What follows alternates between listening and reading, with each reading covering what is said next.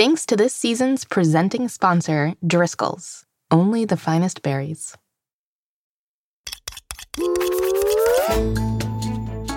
Hello, young chefs, and welcome back to Mystery Recipe.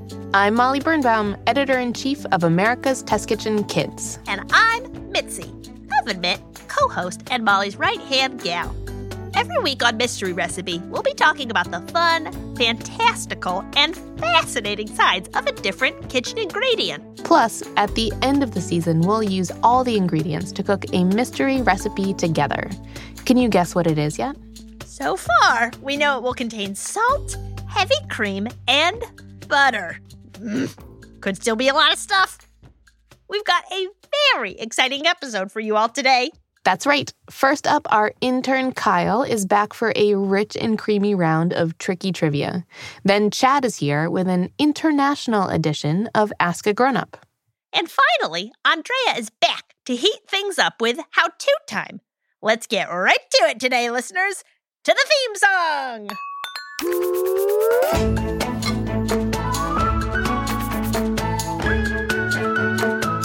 Looks good. I bet it tastes good.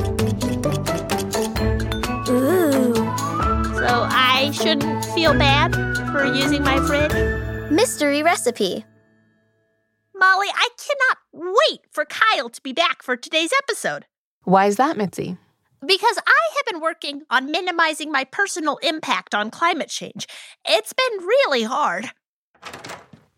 What's been really hard, Mitzi? Kyle, welcome back, buddy. Listeners, if you are just joining us, this is Kyle, a butter knife, our intern this season, and lover of climate change. I don't... Right. He doesn't love climate change. He wants to stop it. And I want to help. Kyle, do you want to hear about all the things I've been doing to help stop climate change? Do I ever? Lay 'em on me, Mitzi. Well, I have been walking to work. It takes an extra, 2 hours or so, but I know the bus runs on fuel, and that is bad for the environment. No buses! Well, not necessarily, Mitzi. What? Here in Boston, and in many cities across the country, city buses have slowly but surely been converting to electric vehicles. On the Silver Line, which takes us to the test kitchen, Boston purchased electric buses back in 2019. They have a goal for 2023 to introduce 80 electric buses into the fleet to replace older diesel vehicles. And 2023 is like very soon somehow. Wow, it's almost 2023. Taking public transportation, whether it's electric or not, is better for the environment than driving your own car. You don't have to walk 2 hours to work in order to make a difference, Mitzi. Thank goodness. I have been having to wake up very early, and also my feet hurt. Okay, well, in addition to that, I also unplugged my refrigerator. Mitzi? Why would you do that? Well, I know refrigerators use a ton of energy, and I want to be better for the environment. I'm trying to make your climate change dreams come true, Kyle. I still wouldn't phrase it that way. Mitzi, it's not practical to unplug your refrigerator. People need refrigerators. No one is asking you to do that. Really? Really? Refrigerators are bad for the environment because of the chemicals inside of them, but that's not something we as people who need to keep our food cold have a ton of control over. What do you mean? Well, I personally am not the one deciding how refrigerators get made, and neither are you. And when I moved into my house, it already had a fridge, which works fine. Throwing out or replacing something when it isn't broken is not helpful or necessary. It's the companies that make refrigerators who need to change, and it's governments who need to make rules that force them to. And they have been. Not fast enough, but they have been. How? Over the past few decades, governments around the world have made rules banning or limiting chemicals used in things like fridges or air conditioners that are bad for the environment. And the companies making these products have been looking for and using more natural alternatives to these chemicals too. They need to be doing so faster, but they are doing it. All of which are good things. It's slow, but it's still progress.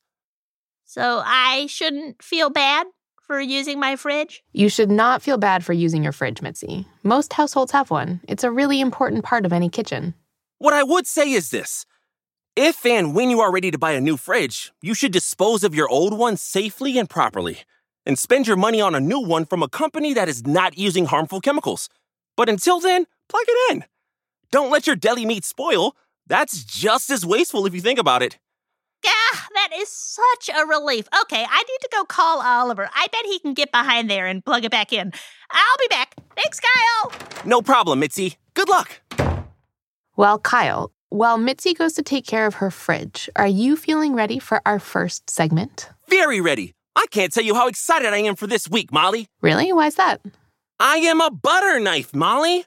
This is my bread and butter, literally. I didn't even think of that. You were born for this, huh? I wasn't born as much as I was manufactured. But that's besides the point. I love butter. And honestly, all things spreadable. I am so ready. Let's do this. All right, it's time for Tricky Trivia. Listeners, here's how it's going to work. I will tell you a fact about our theme ingredient for the week, butter, and Kyle here will help you decide whether that fact is true or false. Sound good, Kyle? I can handle that. All right, well, here is your first one. Cultured butter, which is very popular in parts of Europe, is made by playing classical music to the cows whose milk gets used in production. So, Kyle, is this true or false? Is cultured butter made by playing classical music to cows? I have so many thoughts. I don't know about you listeners. I'm not entirely sure what cultured butter is. I do know that someone who listens to a lot of classical music from composers like Mozart, Beethoven, or Chevalier de Saint George might be considered to be a cultured person. What are you thinking, listeners? Do you think farms would play music to their cows to make them more cultured? No, I don't think so. I have to go with false for this one, Molly. That's exactly right, Kyle. Nice one. While cultured butter is a thing that is very popular in parts of Europe, it is not made by playing classical music to cows. Cultured butter is made by allowing the cream to ferment or age a little before or after churning. By letting the cream age, bacteria in the cream produces acids that makes it taste different. It can be described as having a fuller, more buttery flavor. More buttery tasting butter? Exactly. It has a stronger flavor than what's called sweet cream butter, which is most commonly sold in the U.S. All right, Kyle, ready for your next question? Ready. Well, this question is about margarine. But before I ask it, let's learn a little bit about what margarine is. Great idea. I can help with this one, Molly. Perfect. Please do, Kyle. Margarine, listeners, is sometimes considered a butter substitute. But I like to just think of it as its own thing. It's very much like butter. It adds nice, rich, fatty goodness to whatever it's being spread on. But instead of it being made from milk fat, like butter, it's made from vegetable oil. It's like a plant-based version of butter. Well described. As a butter knife, it is really part of the job to know what I'm spreading. Makes sense. All right, then, Kyle, here is your next question. True or false? Margarine has a history of being dyed different colors, including pink. So, Kyle, is this true or false? Did margarine once get dyed pink? Oh, I actually know this one too. But listeners, I want to give you some time to think it over. Why would people want margarine to be a different color? Pink margarine does sound cute. Maybe they do it for fun? What do you think? All right, Molly, the answer to this question is true. That's correct. Nicely done, Kyle. Thank you. Thanks so much. I can also tell the story behind it if you'd like. Please do. Listeners, back when margarine first came out, lots of people thought it was just amazing. But when you make margarine, it comes out this, pale white color. It just wasn't very appealing to look at. So, margarine makers use food coloring to dye margarine a pale yellow to look like butter. But you know who didn't like that? The people who make butter? Exactly. They started what some might call a smear campaign. Very funny. Dairy farmers and butter makers claimed margarine makers were trying to trick people into thinking it really was butter by dyeing it the same pale yellow color. So butter makers pressured the government in the U.S. and in Canada to pass laws protecting the general public from being tricked by the evil margarine makers of the world. I can hear your sarcasm there. The laws were all different, but the goal of them was to make sure margarine was clearly margarine and couldn't be confused with butter. Some places like Quebec and Canada required that margarine be dyed white. And other places in the U.S., like the state of New Hampshire, required margarine to be pink. Yikes. Yeah, bold breakfast choice. Eventually, these laws were deemed unfair, and nowadays margarine can be whatever color it wants to be, but a very fun history nonetheless. And well told, Kyle. Thanks for your help on that one. Happy to. All right, we have one more question for you, Kyle. True or false? Whether a butter is salted or unsalted depends on what the cows eat. So, Kyle, do you think that this is true or false? Does salted or unsalted butter depend on what the cow has been eating? Tricky, Molly. What do you think, listeners? I can imagine what a cow eats might have an effect on the milk it produces and the butter that's made from it. We learned in The Scoop this week that the energy from the sun gets trapped in grass and eventually repackaged into milk fat. But would cows eat anything salty? Probably not. I think I have to go false on this one, Molly. You are correct. All butter is at first unsalted. Some butter has salt added to it while it's being made. But it does not come from what a cow is eating. Here at ATK Kids, we recommend cooking with unsalted butter so you can add exactly the right amount of salt to a recipe. But spreading salted butter on bread is great. Kyle, excellent work this week on Tricky Trivia. You made it look easy. Well, what kind of butter knife would I be if I didn't ace this week, Molly? That was fun. Thank you. Kyle, Molly. Hey, Chad, how's it going? It's going great, thanks. Butter Week, big week for you, Kyle. Representing butter knives everywhere. And doing a great job of it. Thanks, Molly. Chad, if you're here, then it must be time for Ask a Grown-Up. That's right, Molly. And I am very excited because we are getting international with today's Ask a Grown-Up. Today, I want to talk about ghee. I'll talk to cookbook author and friend here at America's Test Kitchen, Kaumudi Marathi, all about this important and versatile clarified butter, right after the break. It's time for a quick word from our sponsors. Grown-ups, these ads are for you.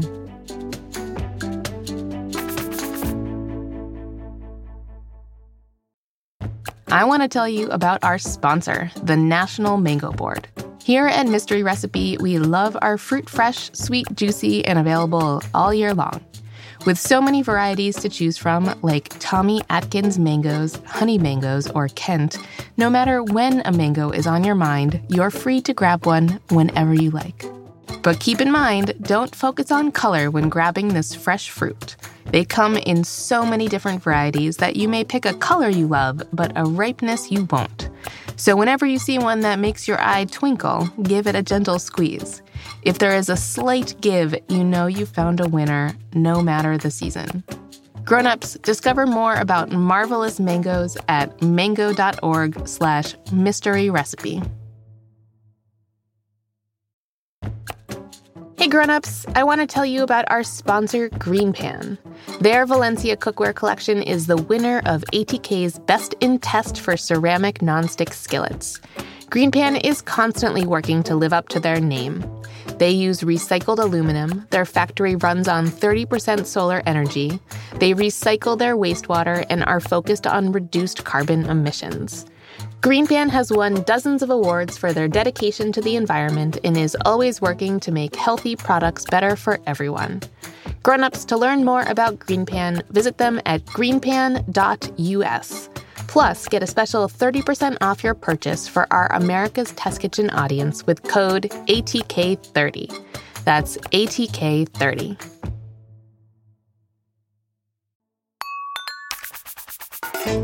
And we're back. That's right, Molly. And it's time for Ask a Grown-Up. So today we're going to be learning about ghee? Correct. When I learned this week would be Butter Week, I knew we needed to talk about ghee at some point. I love ghee. I use it for everything if I can. So I reached out to our friend and coworker here at ATK, Kaumudi. So my name is Kaumudi Marathi. Not so easy to pronounce, but Americans actually say it better than people from my homeland, India, do. Kaumudi means moonlight. I was born on a full moon night. So I come from the west coast of India. Kaumudi is a senior editor on the cookbooks team here at ATK. So I have to manage the production of a cookbook, whether it's dealing with the test cooks, the editors, and the designers and photographers. I started by asking her what ghee is. What is ghee? Ghee is essentially clarified butter. Clarified means it's been made clear. And ghee is one of those ingredients that is used all over India. So it's butter that's cooked over a low heat. It's simmered so that all the water evaporates. Remember that butter is about 15% water. And it makes this sound as the ghee is cooking. It's going to start making this noise, which is, we have an onomatopoeic name for it. It's called kardkardna. It makes that sound. And as soon as that sound stops, you look and you see the butter is clarified and the solids are at the bottom. So that's a really good way to know that it's ready for you. And then it's strained to remove all the solid milk fat that's collected at the bottom. And so you're left with just pure liquid milk fat, aka ghee. Like many things in the food world, ghee came about by necessity. So what people have to understand is that thousands of years ago, India was an agrarian, a farming civilization. So there were cows and people were growing food, crops, and they were milking the cows every day. But a long time ago, we didn't have refrigeration. And so you'd milk the cows, you'd get some milk, and then by the end of the week, you'd have so much cream collected that you had to do something with it. You'd have it in a cupboard and you had no fridge to put it in. So what did you do? You turned it into ghee. Ghee could sit on your counter and last for a month without going bad, unlike butter. And that's why people started making ghee. Because ghee does not have any water in it, there is no way for bacteria to grow and spoil it, which means it doesn't need to be refrigerated and can be left out at room temperature for months. Ghee is unlike butter in a few other key ways, too. I asked Kaumudi about another leg up ghee had over butter. Well, apart from the taste, it tastes so good. I also like that it doesn't burn. So even if the pan gets a little hot, the ghee's not going to burn on you. Which makes it great for frying. Kaumudi's love for ghee goes all the way back to her childhood. So kids here in the States love peanut butter jelly sandwiches, right? That's what you may take for lunch. In India, we make a bread called a chapati, which is a griddle bread. So when mothers are making that, it's roasting on a griddle and it comes off hot and puffed from the griddle. And your mother says, would you like some with some ghee?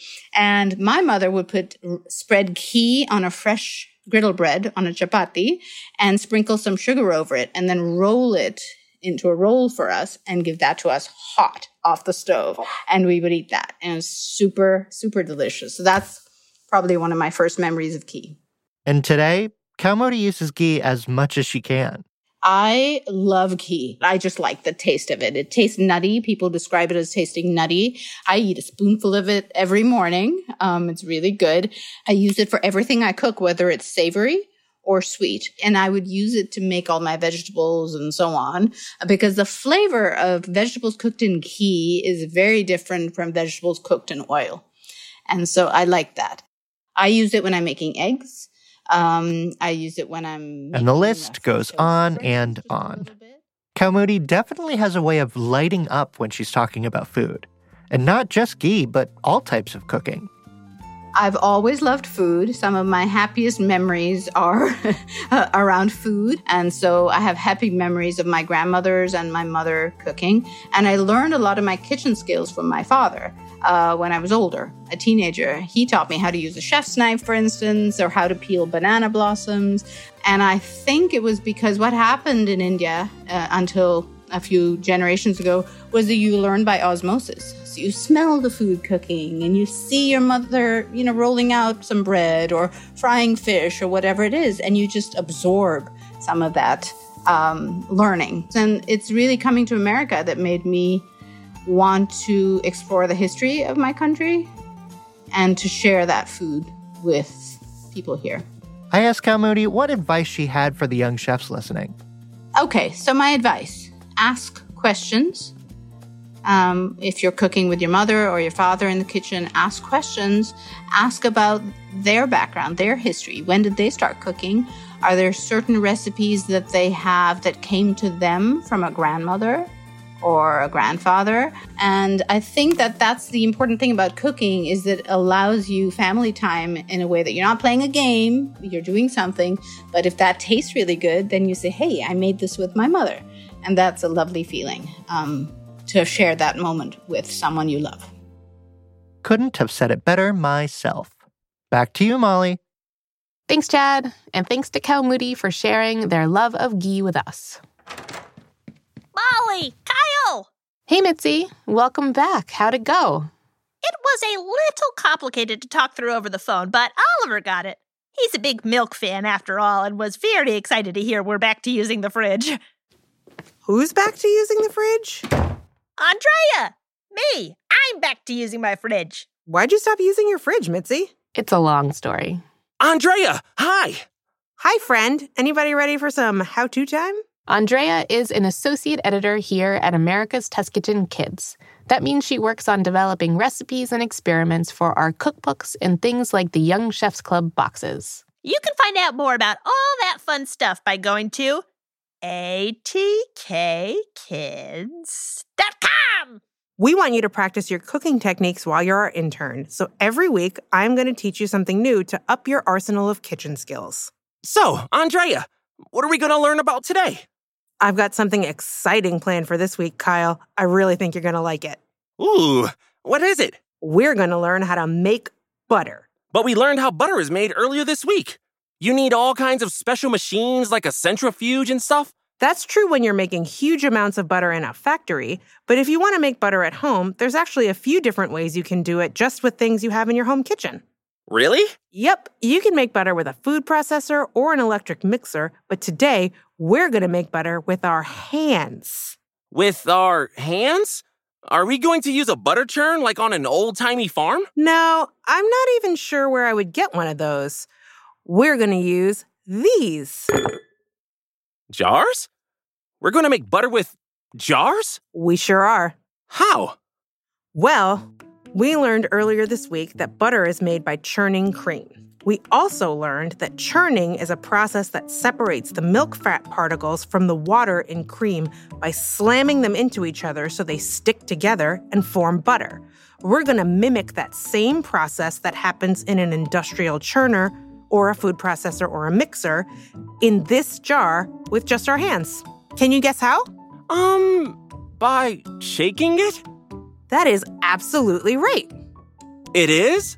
It is. We're going to put a little bit of cream into a jar, cover it tightly with a lid, and shake it to form butter. I don't know, Andrea. Isn't that going to take forever? Actually, it'll only take a few minutes. We're only going to use a little bit of cream, about a quarter cup, which will speed things up. Oh, that sounds doable. But why are there 4 jars here? That's the best part, Kyle. We're going to have a butter race. Whoa! All the creams will be the same temperature and everything. It's all going to be about who can shake it the most. Mitzi, Chad, we're ready for you. Hi, guys. I'm so excited. Kyle, I had such a hard time keeping this a secret. I almost blabbed just so many times. Ha! I'm glad you didn't, Mitzi. This is such a fun surprise. Okay, everybody. I have jars with cream here for everyone. When I say go, everybody start shaking. And whoever has a little ball of solid butter first wins the race. Is everybody ready? Ready. Ready. Ready! And I'm ready too. Okay. 1, 2, 3, go. Oh, boy. I hope my arms can handle all this shaking action. You can do it, Mitzi. I've done this at home before, and it only took me about 8 minutes. 8 minutes? We better just go ahead and fast forward so our listeners don't get too bored and go listen to some other podcast.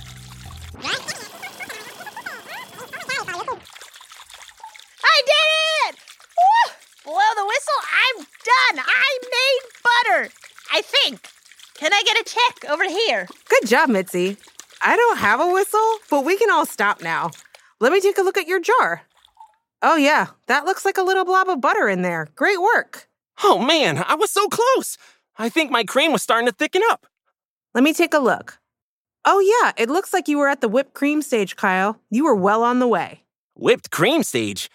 You can make whipped cream in a jar, too? Man, what can't you do in a jar? You can make just about anything. I'm going to finish this shaking job so that I can taste my delicious homemade butter. Good thinking, Chad. Can we taste it now, Andrea?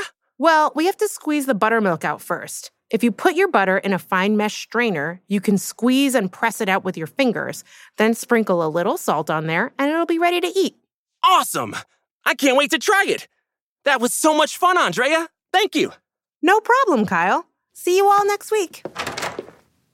Well, with how-to time being over, we are about out of time for today's episode, but I had a little question for you, Kyle. What's up? Well, if the things I do have control over, like how I get to work or how I keep my food cold, don't make that much of a difference in fighting climate change, then what can I do to help? Well, that is like the biggest question of them all, Mitzi. Is it? I'm just feeling a little bit like, okay, I'm just one oven mitt. Even if I move into a cabin in the woods with no electricity and only ever travel by cat-drawn carriage, that's not going to stop climate change. Plus, Oliver specifically told me he's not interested in doing that. Well, Mitzi, you are right. I am just one person, and doing everything I can to lower my impact on climate change won't single-handedly save the environment, but it is still worth doing. Is it? For sure it is. If we all do everything we can, then that adds up, and it will help. But the biggest and most important changes need to happen on a bigger scale. Bigger scale like what, Kyle? Well, the government needs to pass laws that reduce fossil fuel use, single-use plastics, and even things like chemicals used in coolants and refrigerators. If the government tells companies that they can't do things that hurt the environment, then those changes can happen a lot faster than they are now. But I'm not the government. That sounds like it's outside of my control. Well, here in the U.S., we live in a democratic country. That means there are people in government whose job it is to represent you and act based on what the most people in their city or state think is the right thing to do. Lots of other countries work that way too. So you and I can write letters or make phone calls to our representatives in Congress and ask them to support laws, bills, or resolutions like the Green New Deal that will make a big impact on climate change. Huh. That doesn't sound too hard. Grown-ups, all you have to do is go to bit.ly/housereps to find the address and phone number for your rep today. So I can keep my fridge plugged in and make a call to my representatives instead. That's what I do, Mitzi. It really can make a difference. Yeah, I love it. Can I tell them about other stuff I care about too? Sure you can. Like making Oliver's birthday a federal holiday, for example. I mean, he is the best cat there ever has been, and I think we need to celebrate that. Don't you? I think we maybe focus on one thing at a time. I guess so. We can start with climate change then. Equally important issues to me personally, but I guess we can focus on one thing at a time. Speaking of, we are out of time for today. Listeners, we'll be back with another buttery episode next time. We'll try and stay chill in our pressing questions segment, followed by something very believable in our wild card. And remember, at the end of the season, we'll be using all of our ingredients in a very special mystery recipe to cook together. Can you guess what it is yet? If you love Mystery Recipe, be sure to subscribe wherever you get your podcasts. That way, you won't miss an episode. And feel free to leave us a review. We love reading them. Until then, keep on cooking. Mystery Recipe is hosted by me, Molly Birnbaum, and I am Roasted Salted Cashews. Chad Chennai is our writer and producer. He is a big barrel of cheese puffs. Andrea Vovjin is a white cheddar Cheez-It, and Katie O'Hara is a goldfish cracker, and they are both contributing writers on our show. Scoring, sound design, and mixing by Chester Guazda, an apple, and Matt Boynton, a salt and vinegar potato chip of Ultraviolet Audio. Jonathan Roberts composed our theme music and is popcorn. Our director of post-production is Jen Margolis. She is a Twix. Our director of production is Diane Knox, who is also salsa. Fact-checking by Julia Arwin, a nacho cheese Dorito. Our executive producer is Caitlin Kelleher, and she's a spicy pickle. Jack Bishop is the chief creative officer of America's Test Kitchen. He's a tortilla chip. David Nussbaum is our CEO, and he's a chocolate-covered pretzel. Special thanks to our senior science editor, Paul Adams, executive editor, Kristen Sargianis, executive food editor, Susanna McFerrin, Art Director Gabby Hominoff. Deputy Food Editor Afton Cyrus. Associate Editors Andrea Vavjin, Katie O'Hara, and Tess Berger. Editorial Assistant Julia Arwin. Photo Test Cook Ashley Stoyanov. And Test Cook Faye Yang. Special thanks to Kaumudi Marathi. This episode featured the voices of Kira O'Sullivan and Brian Green. Thanks again to our sponsors, Driscoll's, the National Mango Board, and Green Pan. Mystery Recipe is a production of America's Test Kitchen Kids.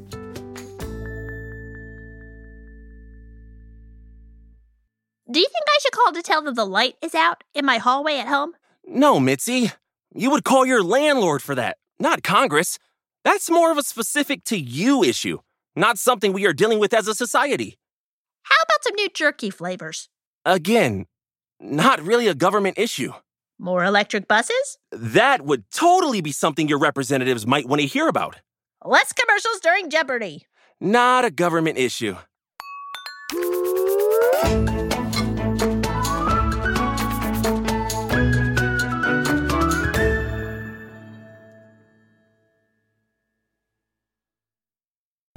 Hi grown-ups, I wanted to tell you a little bit about our newsletter. If you love the fun food content we share on Mystery Recipe, then sign up today for our ATK Kids newsletter to receive even more recipes, activities, and stories from me straight to your inbox. As a mom of 2, I always try to include things that are important to my family, and it's a great way to hear about all the new things we are cooking up at ATK. Plus, every new email added will be entered for a chance to win 3 free ATK Kids books for toddlers through teens. We'll draw 10 winners every month while the promotion lasts. And we have some great books available all the time. Head to atkkids.com/newsletter to sign up today for your chance to win.